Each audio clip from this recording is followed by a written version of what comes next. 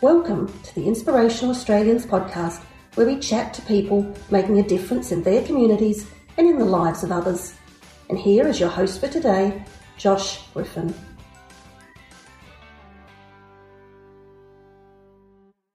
Thank you, Annette. And once again, we're recording in lockdown, so it's nice to see your face, even if it is through a Zoom, rather than being in the office together. But it's great that we can keep doing these podcasts to put out some really positive stories and just share the stories of people who are doing great things and inspirational Australians. And that's what it's all about, just keeping the positivity going, because there's a lot to be negative about right now. Yeah, absolutely. But look, as you said, just let's be positive. Let's have fun. We've got a great guest on today, so I know everyone will love it. And let's get going, Josh. Well, speaking of positive, how about some positive reviews for anyone listening? If you haven't had a chance to review the podcast yet, please, we'd really appreciate it if you could jump on, whether it's Apple Podcasts, Android, Spotify, jump in, give a review. And if you are using Apple Podcasts, Annette has put a super easy to follow guide on how to do it. Because we've heard that a bit, actually, people saying, I don't really know how to review. It's really easy. Jump onto awardsaustralia.com/podcast, and there's a handy link that will tell you how to do it. So on to today's guest. We're speaking to someone in Tassie who was not long been in Canada. So we'll ask him about his journeys and his travels.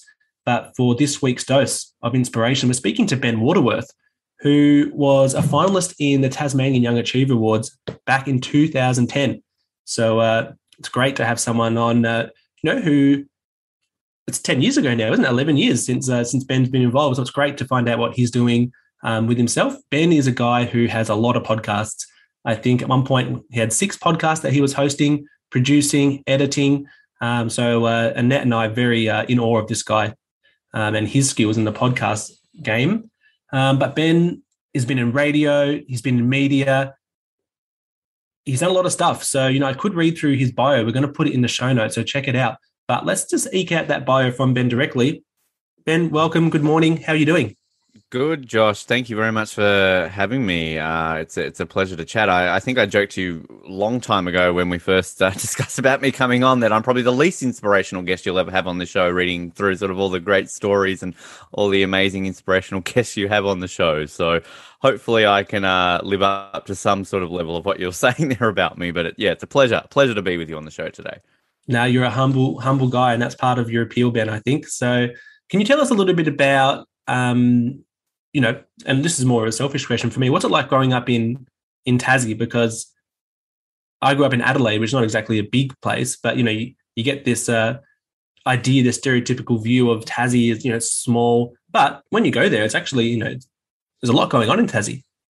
Yeah, it's an interesting question because, I can imagine you'd have a similar thing in Adelaide, sort of when you're in a place that's not Melbourne, Sydney, Brisbane, you kind of have this view that you're missing out and you're kind of in a very, small place and it's kind of like you're in the last place in the world you want to be. So, I'll be completely honest with you. Growing up, I wanted nothing more to leave. I didn't like the place. I kind of thought it was terrible and there was a whole world out there. But I think kind of in hindsight, having lived now a few places outside of Tassie and overseas, you kind of grow a bit of perspective. So, it's a beautiful place. It's very safe. It's very homely. It's the joke is always know everyone here. You bump into someone whenever you go out to the shops, things like that. The weather is something that I actually like. I enjoy cold and seasonal weather.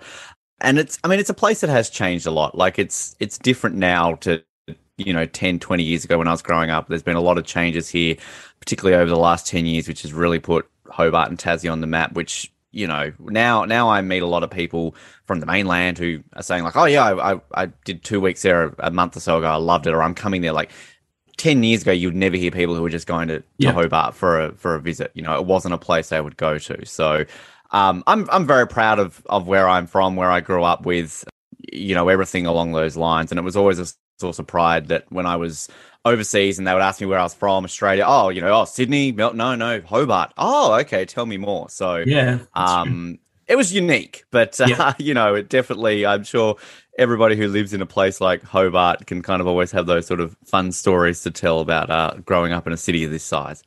For sure. Well, yeah, I can identify with that. Some of the things you're saying there, like in Adelaide, one time I went with some friends, some Melbourne friends, and kind of I was, the unofficial tour guide showing them around, and the stereotype became reality. We walk into Rundle Mall, and I ran into someone I knew. We went to the basketball game at 36ers, and I ran into two people actually I knew at the, and it was just like, didn't expect it, but they were like, "Oh, Adelaide's so small, everyone." But I think it was a fluke. But anyway, it's weird here when like you've been away for about 3 or so years, and within a week when you go into the city, you're all of a sudden seeing people that you know, and you're like, "Oh, well, I haven't been here for 3 years," and there they are, they're still here. Yeah, so funny. So, can you tell us about as you were kind of growing up a bit and getting into your career? How did you get into radio and media? It's sort of an interesting story because sort of when I was younger, I think I kind of got the idea of going into it a little bit. Big sports fan. I sadly didn't have the talent to kind of pursue any of my sporting dreams. Standard kid, played all the sports under the sun and hoped to make a career out of it, but nothing ever stuck. So I kind of, having watched so many sports and everything, it kind of like, oh, well, maybe I'll become a sports commentator. So it bit me quite early, that bug of wanting to go into broadcasting. So I guess kind of going through school, it was kind of something that I was thinking, okay, this is what I want to do. And Tassie, we have a bit of a weird sort of school system. It's sort of changing a little bit now, but sort of when I was in school, you would do high school from year 7 to 10, and then you would do what's called college, which was year 11 and 12 before going to uni. So when I got to year 11, it was college. It was, I went to an all boys high school. So it was kind of like, hey, girls, great, everything. Get to year 11. So it was a whole other world. And I did my first ever journalism class. And as part of that journalism class, we had a weekly designated slot on a local community radio station here called Edge Radio in Hobart. And we would get into sort of a group of 3, and then you would have a 3-week stint in that group, and you would each alternate in terms of taking a hosting gig, and then you would sort of swap around. So when it came to my turn with 2 other co-hosts, had an absolute blast, like absolutely loved it. And at that point I'd sort of, I don't know, really thought maybe of like TV and kind of that sort of stuff. So anyway, get our first show, and I sort of get called upstairs afterwards. Like I think our teacher would take us in, and then he would sort of take you back, and then he'd say, "Oh, Ben, the manager wants to speak to you." And I'm thinking, "Oh, like what have I done?" Normally, not a good thing. No, not at all. But it was actually a good thing. He liked how I sounded. He liked my style and everything. This was like my first ever time being on a radio show, and kind of offered me if I wanted to do more. So kind of from there, it was sort of some sporadic gigs here and there. And then basically over time, I stuck with Edge Radio. That was 2004. I basically had a show of there on some capacity right through till 2017, with a break here or there sort of slightly. But it was it kind of fell into that really from that. And, from that has given me obviously all the podcasts I do now, all the opportunities. I went on to university, got my journalism degree, I've worked in newspapers, magazines, other radio stations, here and there. So that's kind of how it all happened. It was sort of, an accidental thing for radio, but at the end of the day, it's worked out well because I have a face for radio, not for TV. So I think it was where I should have gone really, and not really focused on the TV. There's a reason why I've never been, a TV reporter or a host. So yeah. And mate, I think you got a great face, but it is true. You got a great voice as well. Now you got to tell me about this. You've alluded this to me in the past. You did say earlier that, we've had some emails back and forth for a few months now. And you have alluded to, and I'm aware of a little bit of what I'm about to ask you, but I don't know the full story, and I'm excited to hear it. So when you were at Edge Radio, there was a bit of a joke going on that you seemed to be pioneering and kind of behind about bringing the Olympics to Hobart. Is that right? Am I on the right track here? And can you tell us a bit more? Very right track. Yes, that was. You mentioned in the intro, sort of, being nominated for Tasmania Young Achiever and sort of everything. I mean, it's crazy to think back on how everything like that came about. We're sort of in the initial days. So the main show that sort of did on Edge Radio was a show called The Brink. we had done sort of these school-based ones for a while, and then we kind of spun it off into this one. And, gradually it was I think like a Friday afternoon show, then a Monday afternoon show. Then when we sort of became the daily breakfast show. And through all of that, I think it was around 2006, I want to say, we just came up with the idea for some reason of, hey, like, let's jokingly, make Hobart bid for the Olympics. And at that point it was 2016. And it was just started off as one joke segment, and then it kind of turned into, hey, let's make a logo, and hey, let's do a silly bid video. And I think a lot of the inspiration of it came from it because as a massive Olympics fan, and I think most people of a certain age will remember back during Sydney, Salt Lake, and Athens, Roy and HG, of course, kind of, bringing their own take on the Olympics. And during the Salt Lake Winter Olympics, they did the whole Smiggins Holes bid for a Winter Olympics, and it turned into a big joke. So we kind of took that and like, okay, great. And it was just kind of a segment we would do, for a few years. We started to branch out, and rather than just talk to ourselves, we started to, hey, let's get some guests on, and we started getting some decent guests on, and so then we'd play the joke with them. And when we started to get some Olympians on, we're like, hey, like, haha, do you support the Hobart Olympic bid? And then the Premier would come on, haha, do you support the Hobart Olympic bid? It just kind of little things like that. And then I don't even know how it happened. It went from sort of this joke to all of a sudden we were taking it a bit more seriously. We actually started forming a mini committee. And then it was kind of a case of, okay, this is happening, so let's contact some people. This happened. And then all of a sudden we were being interviewed by national media. We were being interviewed by international media. We were being invited to be flown out to international sporting event organizing sort of conferences. What's really? Yeah, we were being flown to Melbourne to speak to sponsors. It took off like out of nowhere, and in all honesty, like, Hobart could never host an Olympics, not even remotely close to hosting an Olympics. So like, it was always something where I think I got too caught up in the moment, and it was like, because I mean, at the end of the day, it was fun. It was funny. It was a bit silly. We got ripped shreds into by the media because, again, they're saying they're like, Hobart could never host an Olympics. What are you talking about?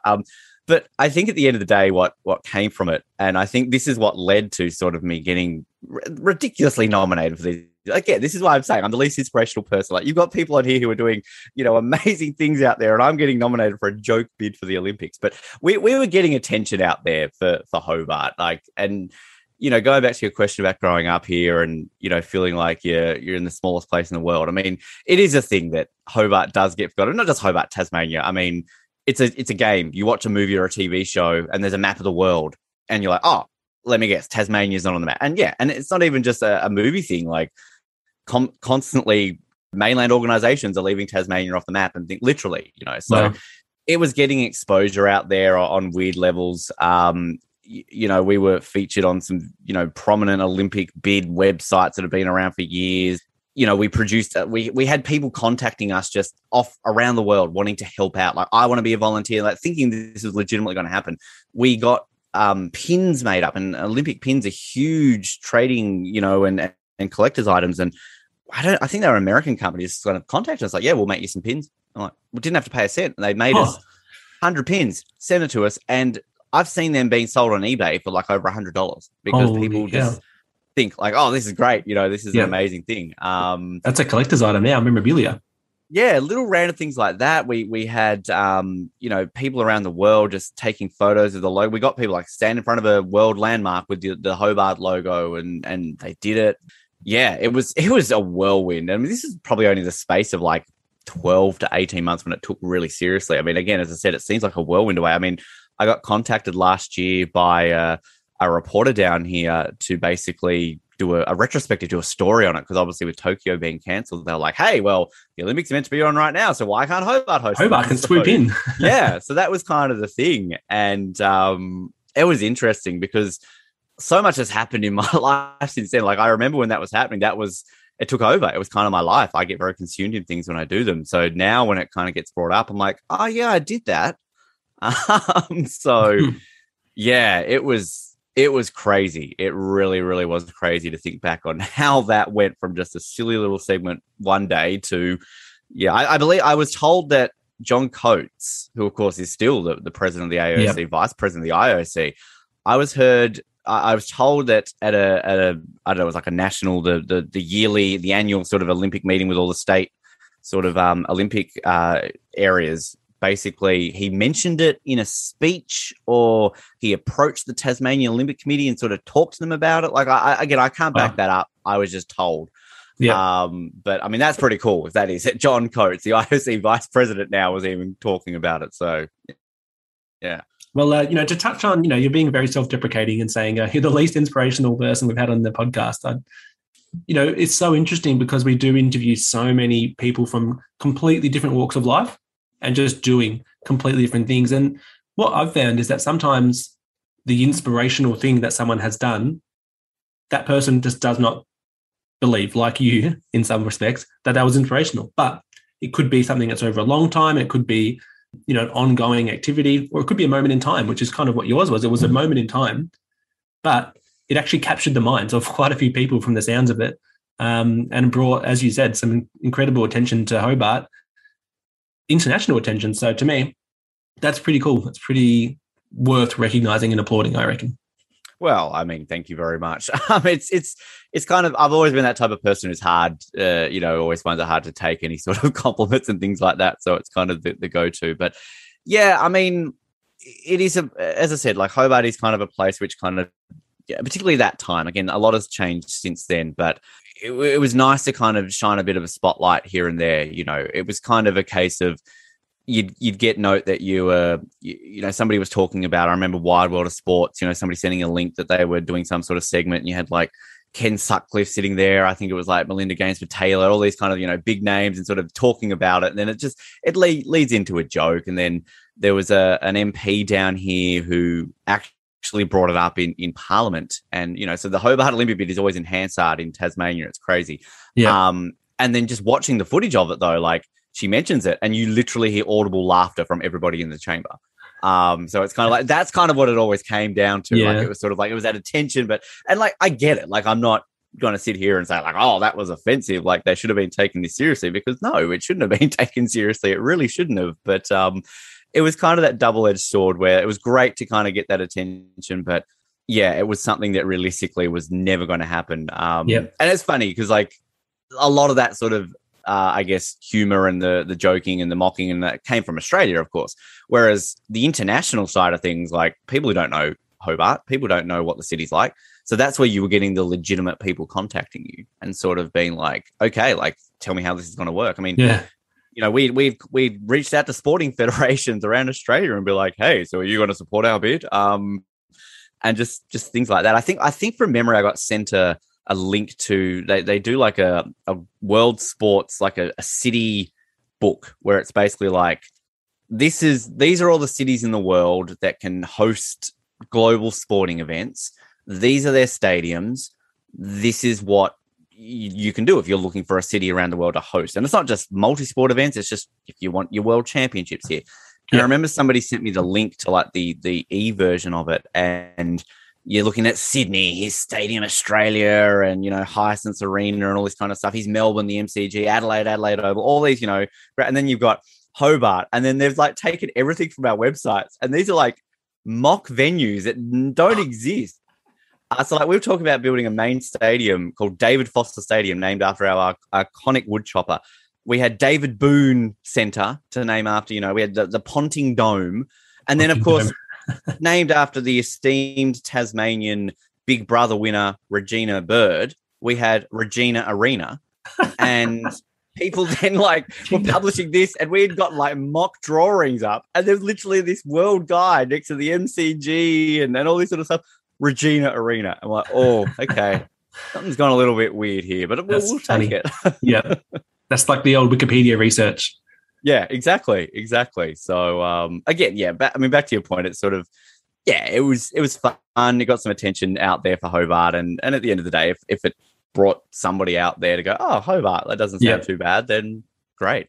I wonder if you've had any people looking at that venue, like, people who are stadium fanatics, and they're like, oh, gee, they've got to get to Regina Arena and Ponting Dome, and they've planned a trip to Tassie and been a bit disappointed. Come here and that. I mean, kind of the irony of it all is that you think about the effort and everything that would involve in the Olympics. And I was lucky enough to work at the Commonwealth Games on the Gold Coast in 2018. And, even the Commonwealth Games, which is about a quarter the size of the Olympics, the scale and everything. But I mean, we're in the midst of Tassie right now, obviously, of, really battling to get an AFL team. And it's something there which that in itself is a massive hurdle to overcome. And anybody who knows anything about Tasmania would know sort of some of the internal issues we have here with sort of the north-south divide. Where would we have a team? And, our stadiums aren't up to scratch. So where would you build a new one? And that comes, with a whole other set of issues. So an Olympic, we sort of switched focus to maybe getting a youth Olympic. And realistically, I think Hobart could host a youth Olympics. It's a much smaller scale and it's it's a lot more relaxed. But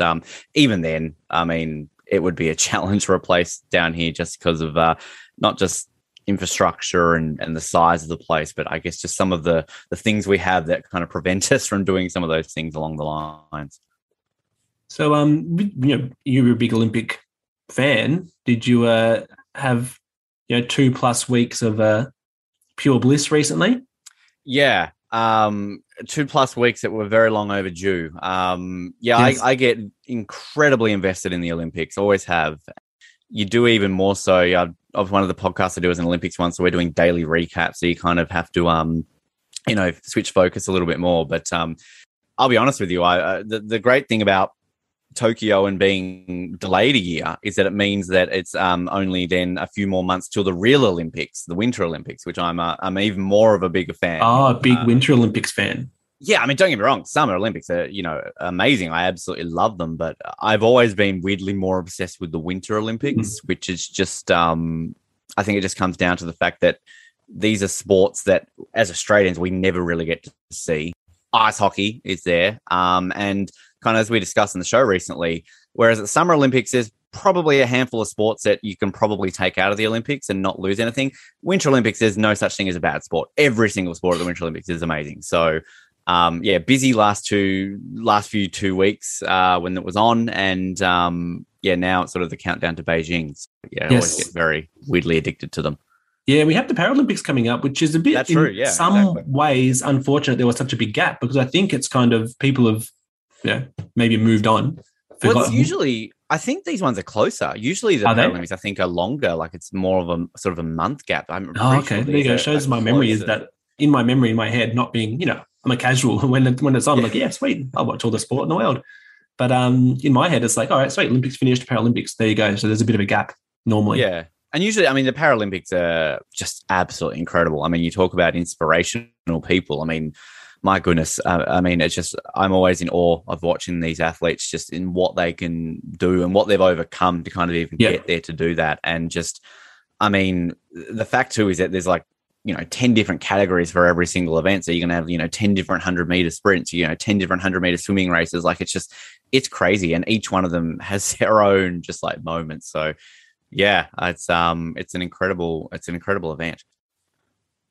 Yes. Well, with the Olympics, we actually have had a couple of Young Achiever Awards alumni, if you will, competing at Tokyo. So we had Kyle Chalmers. He's from SA, and Alex and Annette Edmondson, I believe. Maybe it was just Annette Edmondson who was there this year. Anyway, Rowan Dennis, who got the bronze in the time trials. I think who else we had? Ariane Titmus, actually, another Tassie. She was nominated when she was very young.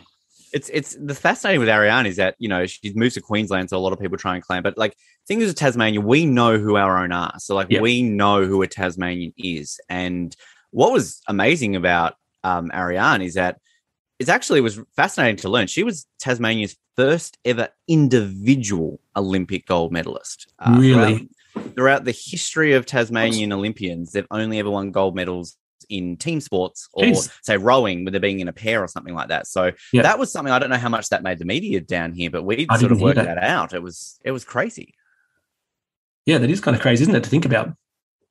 Yeah, because we had a couple of Kookaburras silver medalists. Eddie Ockenden, he's probably the greatest hockey player Australia's ever produced. I actually played against him when I played hockey. I remember That's a good claim to fame. him. Well, I remember interviewing many years ago because I was a goalkeeper, and I remember saying to him, like, I want to take credit for your career and scoring so many goals, because remember that really bad goalkeeper that used to play against in that team? That was me. So you're welcome for all the shooting practice.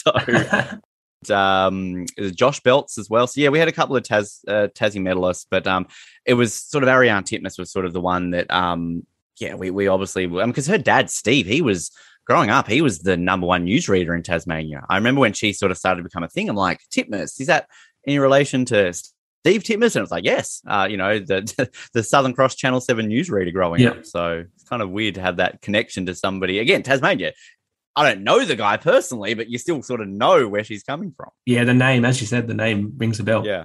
So if anyone's wanting to check out that Olympic podcast, and, as you said, you're very excited for the Winter Olympics coming up, where can they find that? What's it called? It's called Off the Podium. So you can sort of find it on all the good podcast channels, where obviously you can find this podcast as well.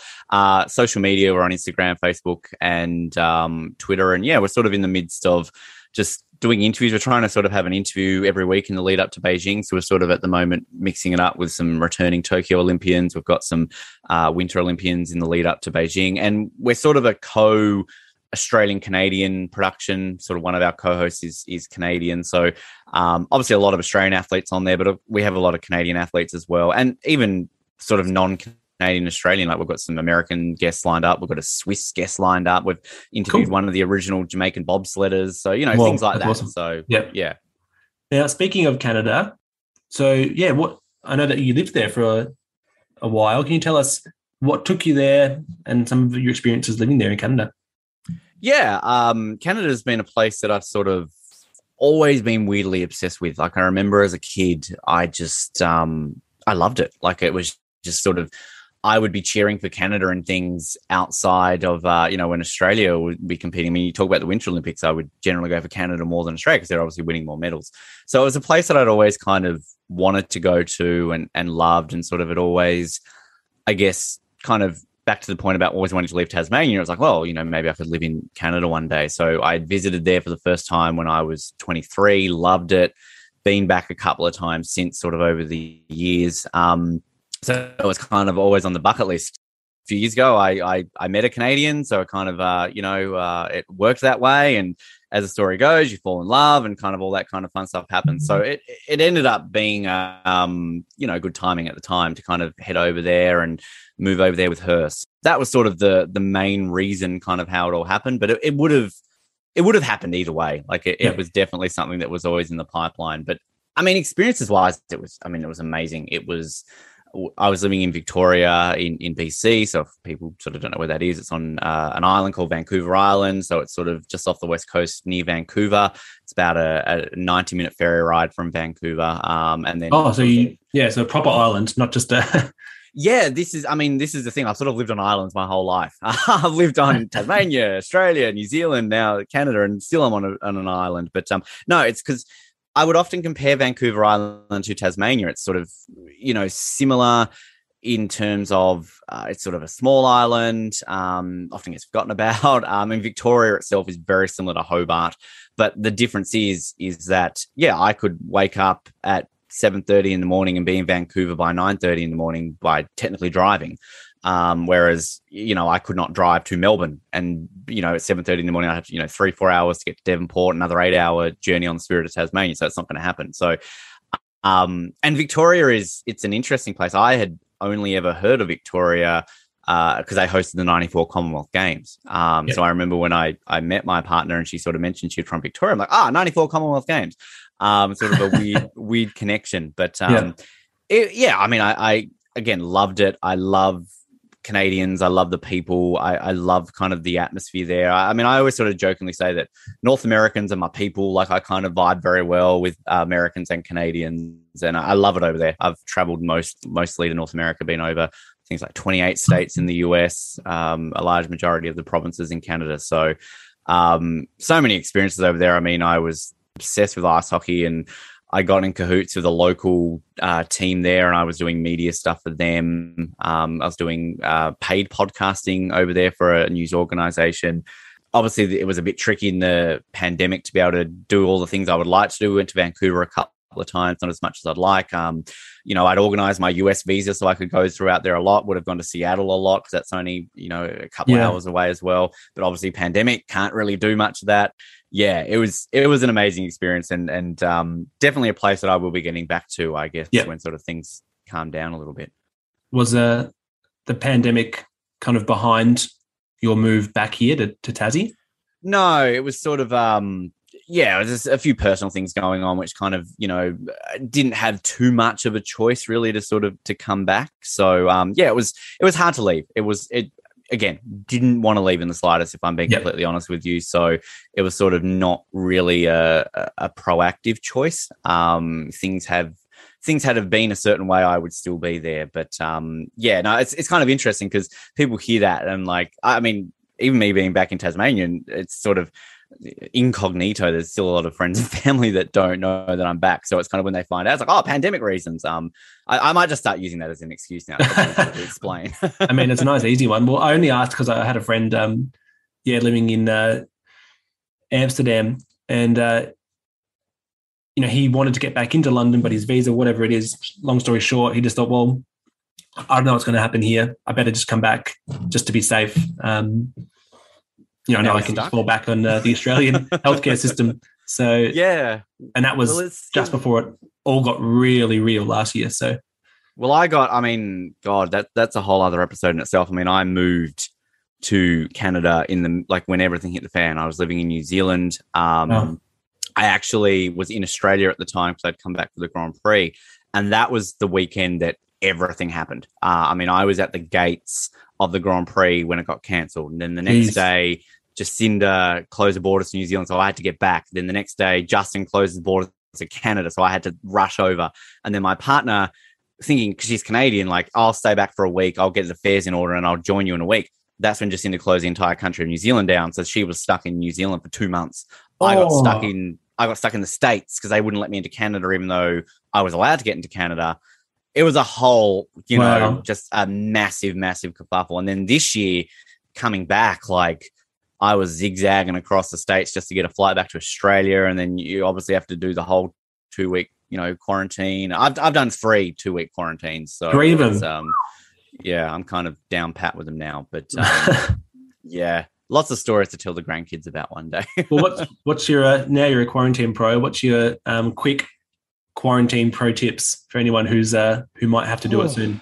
Podcast. That's a good point. You get a lot of podcasts out in that time. It helps you. Like, I mean, I'm generally staying at home recording type of guy anyway. So honestly, a lot of the stuff has not really affected me. I mean, I've been lucky that wherever I've been, I've not faced a lockdown as such. So, but even then I feel it wouldn't really affect me. I mean, Canada was sort of interesting because there were restrictions in place. There were definitely things you could and couldn't do, but you were never locked down. You were never under a threat of a lockdown. And I think kind of based on recent experiences, I think Canada have done it a little bit better than we have here, but that's a whole other conversation. But start podcasting. I say the cliche of Netflix and all that kind of stuff, but no, podcasting keeps you busy. So do that.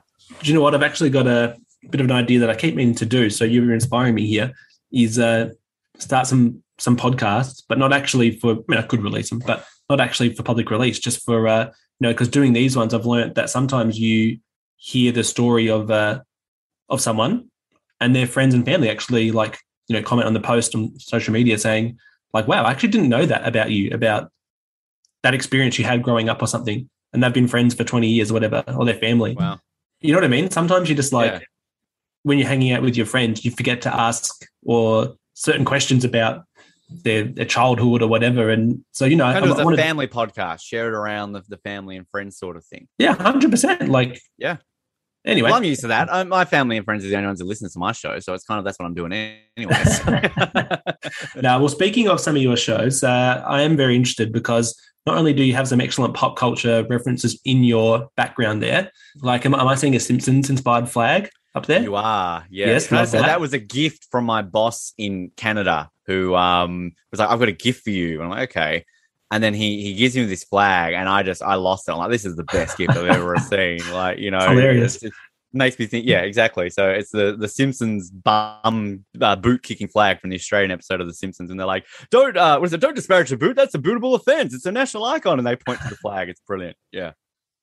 And I can see the little what are they called? The pops, the figures with the big heads. Yeah, the pops. Yeah, they're all my James Bond inspired ones, which kind of help out when we're doing the Bond podcast. And yeah, it's kind of interesting, sort of sort of the setup that I've got here. I had an epic sort of wall sort of display where I was in Canada, so I've kind of had to do a makeshift one now. But I sort of went with the flag, the Tasmanian flag that's above me is sort of a mock design. There's I think they're called Flags of Australia on Instagram. They sort of do I guess makeshift designs for potential flags of if we ever change the sort of the Union Jack style. And I love that design. It's a thylacine kind of with the state's colours of sort of the dark green, the yellow, and the red. So yeah, I asked his permission if I could make a version up. He said I could. And then with the movie posters, yeah, Jurassic Park, my favourite movie of all time. I'm a big, obviously, Bond fan, and sort of Die Another Day is kind of a running joke on our Bond podcast. Because if anyone knows anything about the Bond films, Die Another Day is often regarded as a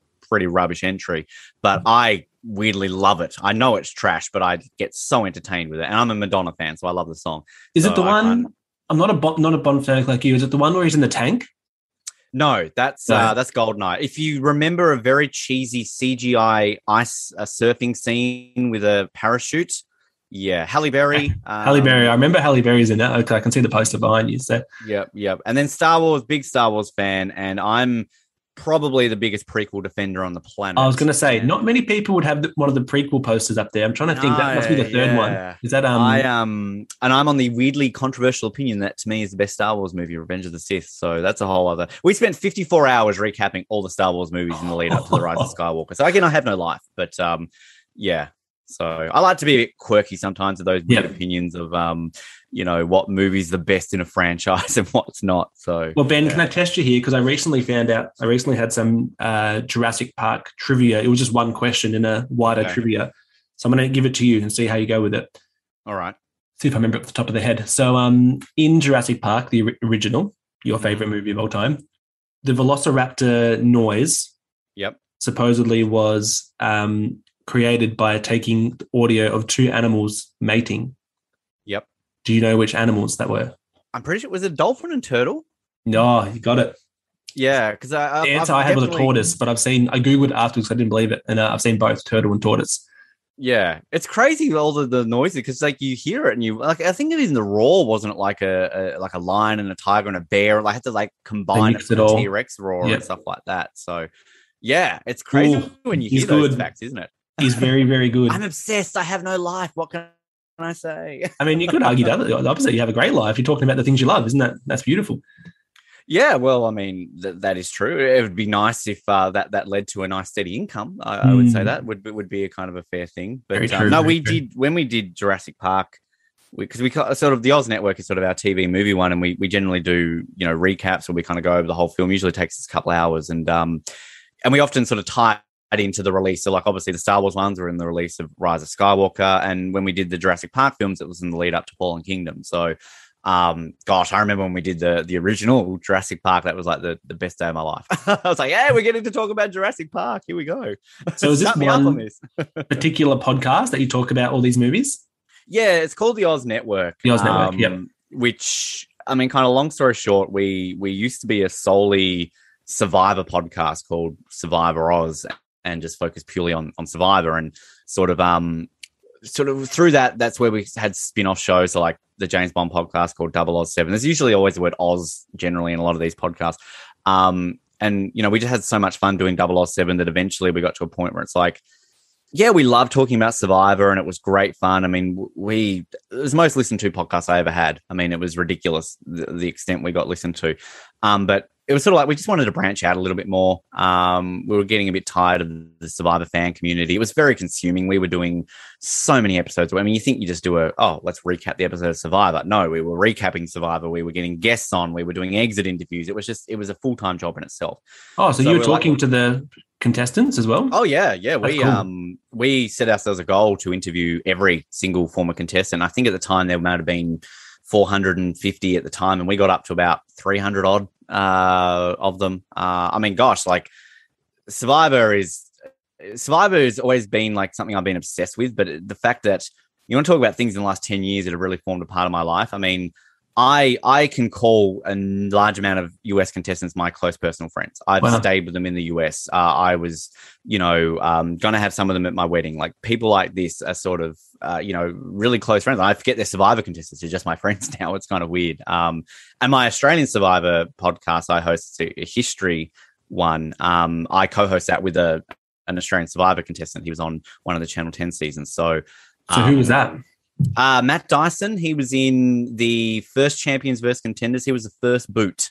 He was the bald traffic cop that kind of couldn't keep his mouth shut. So it's funny because I sort of knew him before he went on. He was sort of a listener to our show, and sort of paths crossed. And the thing with the Australian Survivor one, so like, I'm not saying that we did Survivor Oz, that kind of just transitioned to the Oz Networks. We wanted to cover more movies and TVs. But with the ones, this one's called Australian Survivor Archives.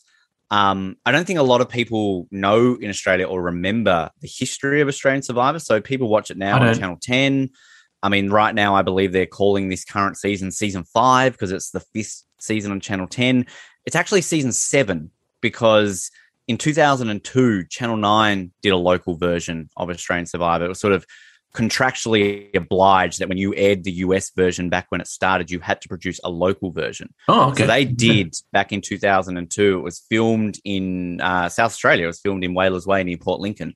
And it wasn't very well received because there were little things like they couldn't get the rights to the music. They couldn't get the rights to sort of, other parts of it. So it wasn't something that people liked at the time. And then in 2006, Channel 7 found a loophole in the Survivor contract and were allowed to do a celebrity version. So they did Celebrity Survivor in 2006. You had people like Guy Leach, Imogen Bailey, Wayne Gardner, sort of your B's and C-list celebrities at the time. But so we decided to kind of acknowledge the history because the first season back in 2002 is actually severely underrated. It is amazing. And now we're up to covering Celebrity Survivor, and then we're going to go through all the older Channel 10 seasons. So that's kind of was our project, and it's been amazing. We tracked down every single contestant from the OG 2002 version, the ones who are with us. There's 2 who sadly passed away and one's in jail. The story there. Wow. So we did that, and we're actually in November this year, COVID permitting, we're organising a 20-year reunion in Whalers Way. So we are flying to Whalers Way, and a bunch of the contestants are going to go back to the filming location, and we're going to host like a little event over a weekend. So it's a fun project, and it's deep history of Australian Survivor that people I don't think realise is actually a thing. And it's led me. I've always wanted to write a book. And I'm in the process of writing my first book. I'm going to write a book on the history of Australian Survivor. Probably sell one copy, but I'll buy it, mate, because I really like. Now that I know, I like the newer Channel 10 series. Quite like it, and I'd known about the American Survivor. I've watched bits and pieces, but couldn't even tell you if I watched a whole season straight through. And I just thought, I'll give the Australian one a view, and I got hooked immediately. It's different. I'll say right now, because I find it fascinating now that in this country we've got fans who are, and it's great. It's a great thing that people are hooked on Survivor based on the Australian version. This is how it should have always been. But I've met so many people now who are like, "Oh, I've never watched the US one," and that baffles me because that's me. I'm a day one viewer. I was 13 when it aired in 2000, and I was hooked immediately. Yeah. So I've watched every season from day one. I've gone through everything, and this is the thing I would like to say. Like someone like yourself, if the Australian one, or even if you go back and watch the older US versions, it's almost like watching a documentary, kind of watching if you watch season 1 of Borneo, it's insanely different. Like nowadays it's flashy, it's idols, there's twists, there's blind sides. You're taught to play the game now that you've got to have this Survivor resume, which gives me the absolute, I don't know if I'm meant to swear on this, absolute, poos basically, because it's not a thing. Whereas it used to just be the social aspect. You're just forming relationships, and there's all levels of gameplay. So it's but it's a great thing. Don't get me wrong, it's fantastic that Australian Survivor fans are a thing based on a local version, because this is how it should have been back in 2002. It should have taken off back then, but it sadly didn't. And I know many Americans who are bigger fans of our version than they are of their own. Because real, there you go. The US version has taken many twists and turns, and they're about to do their 41st season in a couple of weeks. Incredible. So yeah. So do they knock out two a year, or is it? They do 2 a year, yes. They obviously, last year was the first, Borneo season, except for the early days. Last year, so season 40 was sort of a celebration. It was a 20th anniversary, 20-year anniversary. So they did an all-winners season, which was sort of the dream season. Everyone had always wanted a season where all former winners come back and play. And it was a pretty good season.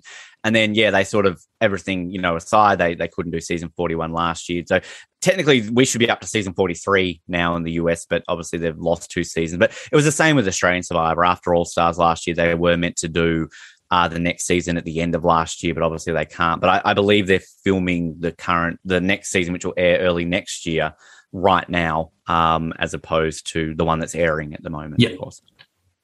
Well, I understand, let me know if you don't want to talk about this too much, but, I love some of the stuff you email me. It's hilarious. I like your writing style. But basically you said, I was asking you for a bit of information or some talking points on the podcast. And you said, you provided heaps of stuff. And other than that, you can just Google me, although you might find some hate threads about the early days of your Survivor podcast. You got to elaborate a little bit on that. Well, yes. It sort of came back to, the Survivor Oz days. So we kind of took off weirdly in that aspect when we started getting listeners. And I guess I was sort of known for a few things. I was known as a bit of a suck up, which I am. I'll own that. So I'd get every guest on the show and every single guest was like, oh my God, you're my favorite. Yeah. And I think kind of people didn't like that. I had sort of tying into what I was saying before about how, I like Revenge of the Sith or I like Die Another Day. I kind of liked sort of the things that aren't necessarily popular in the fan community. So I would like seasons and contestants that weren't very well liked. So therefore I had opinions that a lot of people didn't like. And I guess I just got to a point where I was also a little bit outspoken. So I'd kind of speak out and kind of, not be afraid to say certain things. So yeah, there was a very prominent Survivor forum called Survivor Sucks, which had sort of been around, since, the old seasons, well before social media. So it's sort of, if you ever want a time capsule of how people were thinking during the original Survivor seasons, and we use it a lot on Australian Survivor Archives because there's threads about the original Australian Survivor season. So it's actually really good to get in the mindset of what people were thinking while they were watching it. So yeah, there was somebody created the sort of the Survivor Oz thread, which at the time was like the second or third most commented thread on this forum. It was ridiculous. Yeah. But then somebody started up the Ben Waterworth sucks or the Ben Waterworth hate. And, they kind of always say you make it when you've got haters, right? So it was funny. It's just like, oh God, there was one comment I remember, and I don't think I can read it out completely in terms of the appropriateness of it, but it was something about bagging out Tasmanians and, the stereotypes, but then relating me to like the worst thing to come from Tasmania since David Boone, which I was more offended because I'm like, that's not very nice. David Boone's a legend. Yeah, David Boone's great. That's a compliment. Exactly. But yeah, it was strange because, there was just some of the stuff that people would say, but it kind of, it took a weird turn because we, the most prominent Survivor podcast in the world is a podcast called Rob Has a Podcast. The guy who hosts it was a season 6 contestant and also came back for All Stars in season 8. And Jeff Probst famously called him the best player never to have won. That was at the time. A lot of people have played since. I don't think that still stands true. But he's very popular, very, very popular. And his podcast, it's huge. It's, we were number 2 to him at one point, but, wow. That's like saying that I'm the second fastest man in the world behind Usain Bolt. There's a big gap between number 1 and number 2 still, right? Yeah, so we interviewed him, and I think a lot of our listeners came from, there was another interview around when we interviewed him of another contestant called Rob, who was on another season. And a question we asked, I can't remember what the question was, but basically this other Rob said that the Rob from the podcast was a bit of a douche and kind of like started bagging him out. I was like, okay, whatever. That kind of leaked out to other Rob, who then was like, don't know what he's talking about. I was only ever nice to him. So then people started listening to our show. It's like, oh, what did he say? And it all fell from there. So a lot of his fans who are very the Survivor fan community is a very interesting fan community. We got stuck with a lot of stick from that. And then, over the years, we just, it was kind of opinions and things and everything that people didn't really like what I said. So, but again, I owned it. For all the bad we had a lot of good. I mean, that's great. I went to reality events in the States to meet these contestants and do interviews and stuff like that. And I'd have people asking me for my autograph. And I just are you kidding me? Like, I'm who am I? Like nobody. So that's awesome. All the bad, we got a few good bits out of it. Well, Ben, to bring it full circle, I'm glad that we ended with some positive at the end. When when there's some negative, it's great when there's some positive coming out. And that's that's kind of like a analogy for the internet. It can be a pretty horrible place at times, but it's also a great platform to showcase positivity. And coming back to your nomination in the Young Achiever Awards back in 2010, and again, this is bringing it full circle. Spirit of Tasmania were the sponsor of that award, and because of a quirk in our system, the way it's filed, I can't find the award category that you were nominated in. Do you remember? I think I have that somewhere around here, actually, because it's sort of, you talk about full circle and everything. One of the guests we had recently on Off the Podium was a 400-meter hurdler Olympian from London by the name of Tristan Thomas, a Tassie guy. And I'd interviewed him many years ago for The Brink, and we kind of got him on recently. He, out of nowhere, sent me a photo of the program of that award. And I've got it here. It's actually, it was literally the Spirit of Tasmania Award. That's what it was called. Yeah, well, that's what I've got it as, the Spirit of Tasmania Award. So maybe it was about the Spirit, because and we've had a really good relationship with the Tasmanian Institute of Sports. We've had a lot of young athletes nominated. So I wonder if he was there that night. I think he was, because I think that's why he sent me the program. Because again, it's sort of, he and I had sort of talked on and off over the years. I think I'd also written a magazine article on him at one point. And his dad was the Lord Mayor of Hobart. So kind of, and I'd interviewed him plenty of times. So it was just one of these random out of the blue. It says you have received an image from Tristan. Okay, what's this? And you open it up and it's like, oh, there it is. There's my write-up from the Spirit of Tasmania Awards from 2010. So yeah, well, so, we've got you on all these years later. Spirit of Tasmania were a sponsor for a long time, and then they were not. And now they are again. So great. That's good. Exactly. All these things, they come in circles. There's waves to life. And, you're in one wave, or you're back in Tassie. And for your sake, Ben, I hope that you get to go where it is you want to be when the world returns to a bit more normality, when we can travel again easier. No, thank you. I look forward to that too. Yes. Yes. And it sounds like there's a lot of podcasts. Is there an easy place people can go to find out more about you and to kind of get some more info on those podcasts? Yeah, look, the easiest way is probably just hit me up on my website, benwaterworth.com.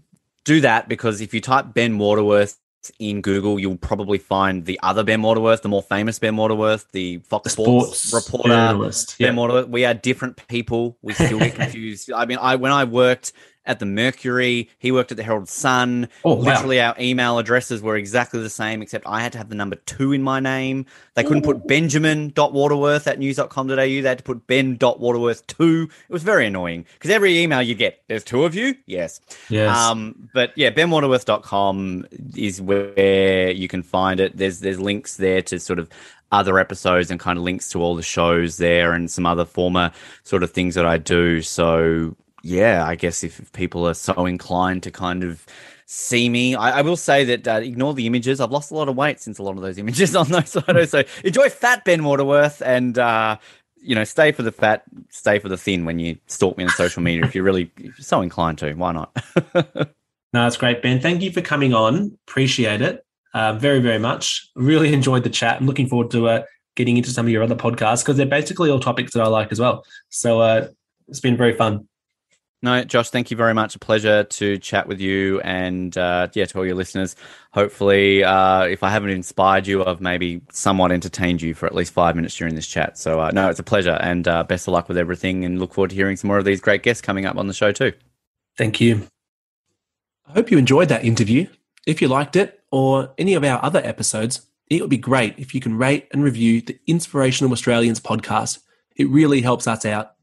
If someone you know needs a little dose of inspiration, why not let them know about this podcast? And if you haven't already, make sure you're subscribed so that you won't miss an episode.